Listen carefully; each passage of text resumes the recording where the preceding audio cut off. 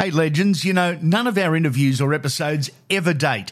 Ever. They are all timeless and ready for you for when you're ready to listen. Download the lot and rip in.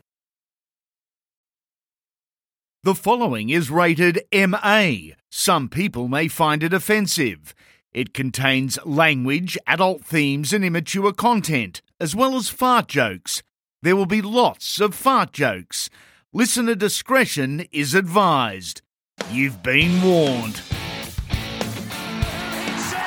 Right set, the crowd goes up, and the Newcastle Knights, they have stolen a victory. Oh, what about that for a shot? And it's on. Back to Sutton. He scores.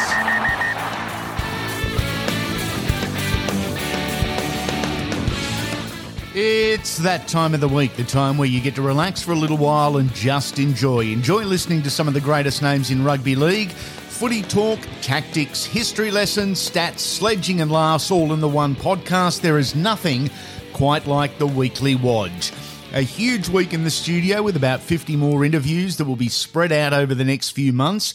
We've hooked up with Luciano Leilua, Joel Thompson, Damien Cook, Jason Stevens, Benny Galea, Danny Baderas, Cade Ellis, Kevin Campion, Luke Lewis, Michael Witt, Pat Richards, the Sirinen Boys, Dean Ritchie, Willie Peters, Sia Soliola, Brenton Bowen, Tim Grant, Josh Perry, Robbie Kearns, Tamari Martin, Tane Milne, Ryan Hoffman, Alan Tung and Jason Nightingale. And that's just the beginning. Shit's getting serious.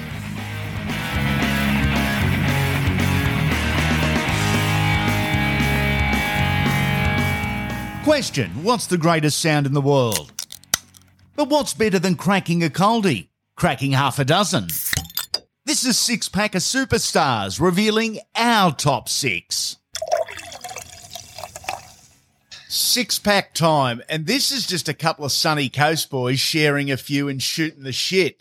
Our topic this week is best rigs, best bodies at the Parramatta Eels. Actually, we can throw in one bad rig just for some fun. Joining us is hooker Reed Mahoney. Who looks the goods at Parra, mate? Fire away. It's definitely not me. I'd put myself in the, not average, but just above average. Okay. I make it. No, I don't. But George Jennings, wow, what a rig he has. His is unbelievable. It's just ripped, strong, muscles. He's got a ripping body. Georgie, he's got a good rig. I think it runs in the family. Michael had a good rig. Yep. So the two Jennings boys had good rigs. Who else has a good? Dill Brown has a good rig. He's just as lean as they are, six pack, No. chest, arms, little veins popping out of his arms. He's just natural. I think he's natural, just crazy. He's got a good rig. Yeah. Trying to think who else. It wouldn't be too many more, I don't think. You haven't mentioned Ryan Madison there. He's got some Warwick Farms on him. Mate, that bloke is unbelievable. He's going to be one of those bodybuilder people when he retires, I swear. Mate, it's actually, we're talking about it today, training of just his physique. It's just unbelievable. But credit to him, he's very dedicated to what he eats and how he trains and mate, he's a big kid too. Like, I reckon Ryan Madison's one of those blokes that the fans probably don't realise just how big he is until you see him walking in or leaving a game, and you go, "Holy fuck! Look at you!" The whippersnippers on him are fucking unbelievable. Yes, he hasn't got a bit of fat on him, and he's just lean, and his arms, I swear to God, are as big as my legs. But yeah, he's got a good rig. Gutho's got a good rig. Okay. He's got a pretty good rig, the Guth. Okay. So there's our five, and now's the that their five? Is that five? Yeah. That's our five. So now it's the good part. Now it's the time to expose the bloke with the worst one. And you can include the coach in here if you would like and if you're brave enough. No, I'm not going to say Brad. I think Brad's in the gym, buddy, 3 times a day. He looks after himself. He's a pretty lean, fit fella. Who has the worst rig? I've got a couple boys in Maine. Okay. I think Reggie has a pretty sloppy one. Okay. Reagan Campbell. He's got a Reagan fucking Campbell-Gillard. Yeah. Brownie, no. Brownie's is good, but it's just Mitchell. I don't know. Halfback's supposed to have six packs. I don't know. Mitch doesn't have one of those. We got a three-way tie for worst rig. Reagan Campbell-Gillard, Nathan Brown and Mitch Moses, but the raps go to Clint Gutherson, Ryan Madison, Dylan Brown, Michael Jennings, George Jennings, Reed Mahoney. What a wonderful insight. Duck for cover at training because there's three blokes aiming for you.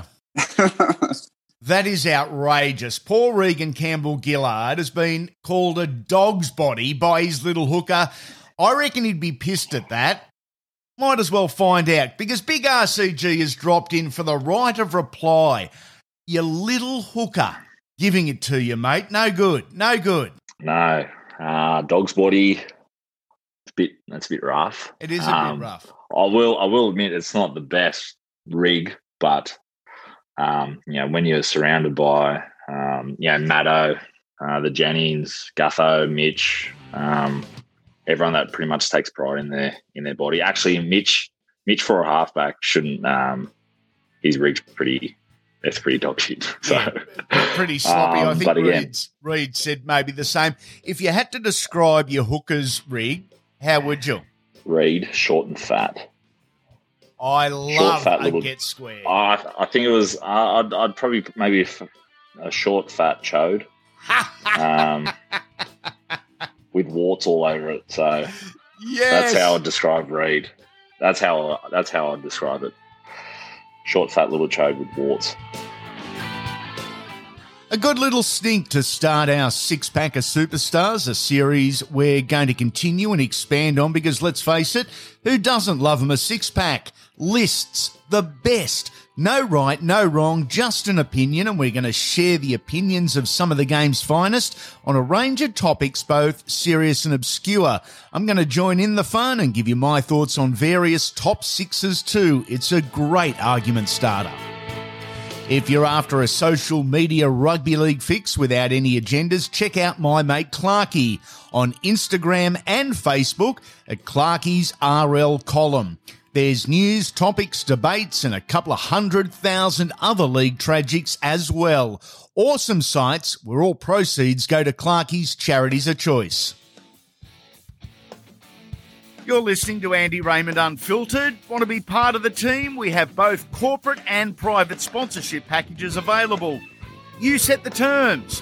Check out the website at andyraymondunfiltered.com.au or send an email to Terry. That's with an I, at andyraymondunfiltered.com.au. This is the Weekly Wodge on Andy Raymond Unfiltered, and it's feature interview time. We're all getting old and cranky. It's shit, but it happens. Our guest doesn't look that old, but he's been cranky for years. Dave Furner, you turned 50 this weekend, so we're going to reflect a little, mate. You spent most of your junior years as a rugby union player, played for Australia in, I think, the 17s and 21s. Fond memories? Yeah, there was. It was. I actually went to a school there in Canberra, there, St Edmunds College, and I was playing league at the time. So obviously juniors. I started when I was 7 years of age. Went to a Christian Brothers school there they were a renowned rugby union school. Yep. So I actually, the first couple of years whilst I was there, I went in there in year 6. I played both league and union, but it just got to the point there for my parents there, it was just too much. So I had to obviously choose union there, being at the school there. But it was something there, to be honest, mate. It was a really good. There's a lot of the rugby union I learnt to take the rugby league later on in my career. Obviously, goal kicking was one of them, yeah. But it was I was fortunate enough to get a scholarship at the OAS. I learnt a lot about being professional before I switched back over to rugby league. That's really interesting. What position at Union did you specialise in? It's going to shock you, mate, but I was and back then you had a bit of a moulet, but I was a moulet running fullback. Is that right? Number 15. I was, mate. I was. But I loved it because it was a real good bond. Back then it was big rugby. Obviously Huge. Rugby union in the schools. It still is in the private schools, but I really enjoyed it because it was all my classmates. You were together during the week and then playing on weekends. So it was a really good time in my life, and really enjoyed it. You moved to the Raiders system in the early 90s. Why rugby league? Why now? Was it the family tradition? Was it the challenge? Or, in all honesty, was it the opportunity at some dollars? I think it was first and foremost easy for me to make that decision. I always wanted to go back to rugby league. I actually had 2 years out of school. So when I was 18, 19, I was playing first grade for Queanbeyan Whites, which was rugby union. Now, that played on a field which was called Campbell-Gillard Oval. Right next to that was the original Raiders Oval, was Seaford Oval. Yeah, that's it. So if you can imagine on some of those cold days there when I was playing fullback, and if you remember back then, rugby union used to have pockets in their shorts. I'd be sitting back there and waiting to get the ball. And I obviously loved running the ball, but not always did you get it. Yeah. But right beside you, as I said, was Seaford Oval. Now, there's times where the rugby union and obviously the Raiders clashed, and all I could hear was the crowd over at Seaford Oval. Yep. So your mind wanders a little bit. So I wanted to, I really enjoyed my time there, but I really wanted to test myself and go back to rugby league. You debuted round 2, 1992. It was against Manly. You immediately had an impact in first grade. Now, this was a really tough time for the Raiders. It followed the salary cap breaches and sanctions, and the club had lost some real quality players over the course of 3 or 4 months. Well, there was a couple of opportunities there, but I was actually bought. Tim bought me as a replacement 5'8". So I actually. It was a quite funny journey for me. Just before I had that that debut game. Now I debuted at number 13, so I was in the pack. But those first couple of years there, I was playing under 21s. So I was playing in the centres and sometimes 5'8". Yeah.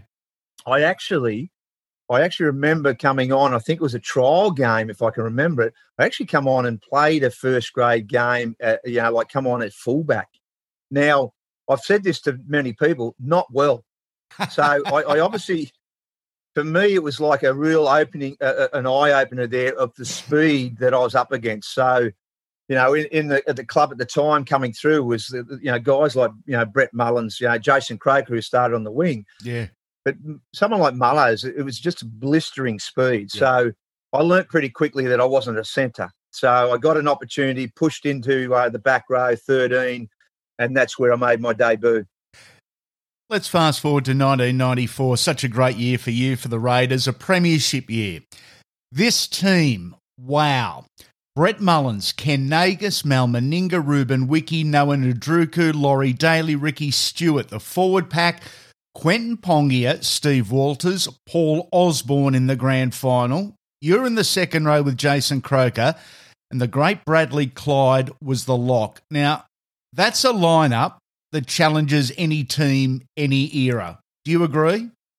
Yeah, I would. Obviously, as you know, as the game's gotten faster, but you can adapt to that. But it was a really good blend. So you mentioned about the salary cap breaches and those sort of things, or whatever it was at that time.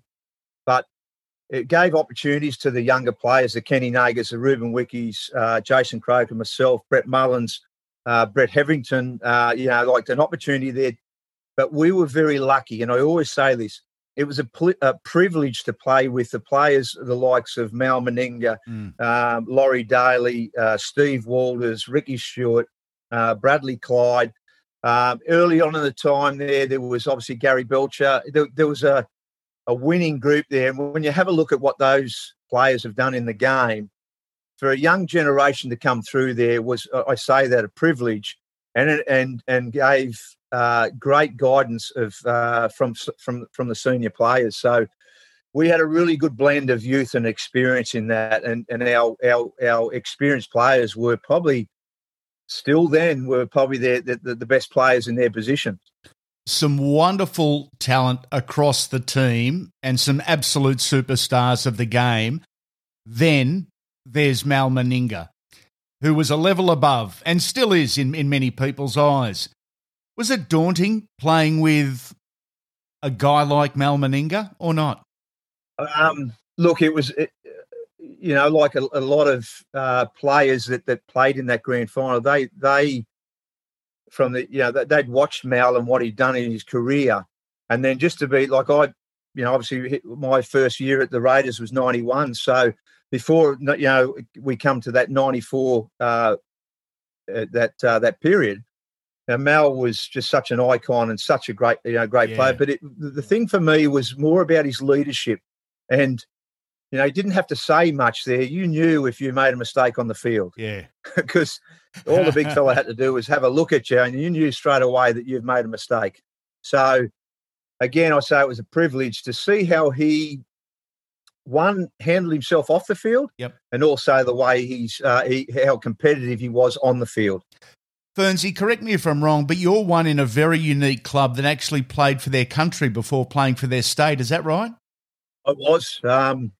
Got selected after the 94 year to go on a kangaroo tour, and it was, I think it was, when I say it's a making of a player there to be able to go away with, like, you've only got to have a look, not only the players there from the Raiders, but from the other clubs. The experienced players were there in all positions. So I was lucky enough to be selected on that tour. So it was a great tour. It made me a better player. It made me understand the game more, and obviously how professional you got to be to get to that level. So, and it wasn't until 96, Andy, that I actually first debuted or represented New South Wales. The record before that rotten bastard Cameron Smith came along anyway, you were the highest point-scoring forward in the history of the game. That is an outstanding achievement with history as the gauge here, almost 100 years of football, and you're sitting on top of that ladder. You proud of that? Yeah, I am, Andy. I look at, you don't think about those things when you play. You think about just making first grade. You think about staying in first grade, and then when you get some opportunities there to have, play in representative games and representative teams, I think you sort of mainly look back when you've actually retired. Yep. But I'll just tell you on that, the thing that made it special, that I think it was about 40 years that the person that I had taken over on that point scoring was a person by the name of Bernie Purcell. Yes.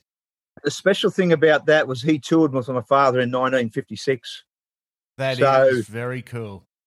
It was special. He actually he come down from Sydney to present the ball, and it was I've always loved the history of the game, and that was a special moment for me. So, yes, it was great to be to achieve that, but just the fact that Bernie played with my father, he come and presented me the game ball when I broke the record. They're the memories there that are special to me. 200 games for your beloved Canberra Raiders. How proud are you now that you can look back and say, I'm a one-club man? Because not many can. Very. Obviously, the family's been involved. Dad was the inaugural coach here in '82. I even go back to being ball boy. Also, when I got a bit older, obviously, when I got to about 15, I was too old to be ball boy. So I actually used to do, and it was mate, back then it was about $20 a game. I used to do the stats for, and I'm pretty sure it was a Telegraph. So I'd sit up in the stand there and count. I'd do the stats for the team. Now, it was a funny time too, because when you used to go back in, the players would look at their stats on the Monday. When I'd run into them again, they'd be saying, mate, I made more tackles than that. I didn't miss those tackles. And I was 15.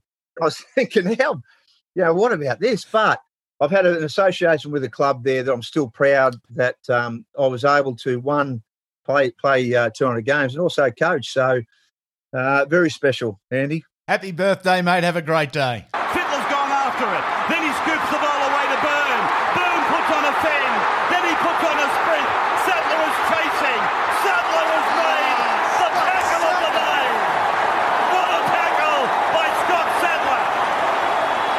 of the greatest tackles you will ever see in any game.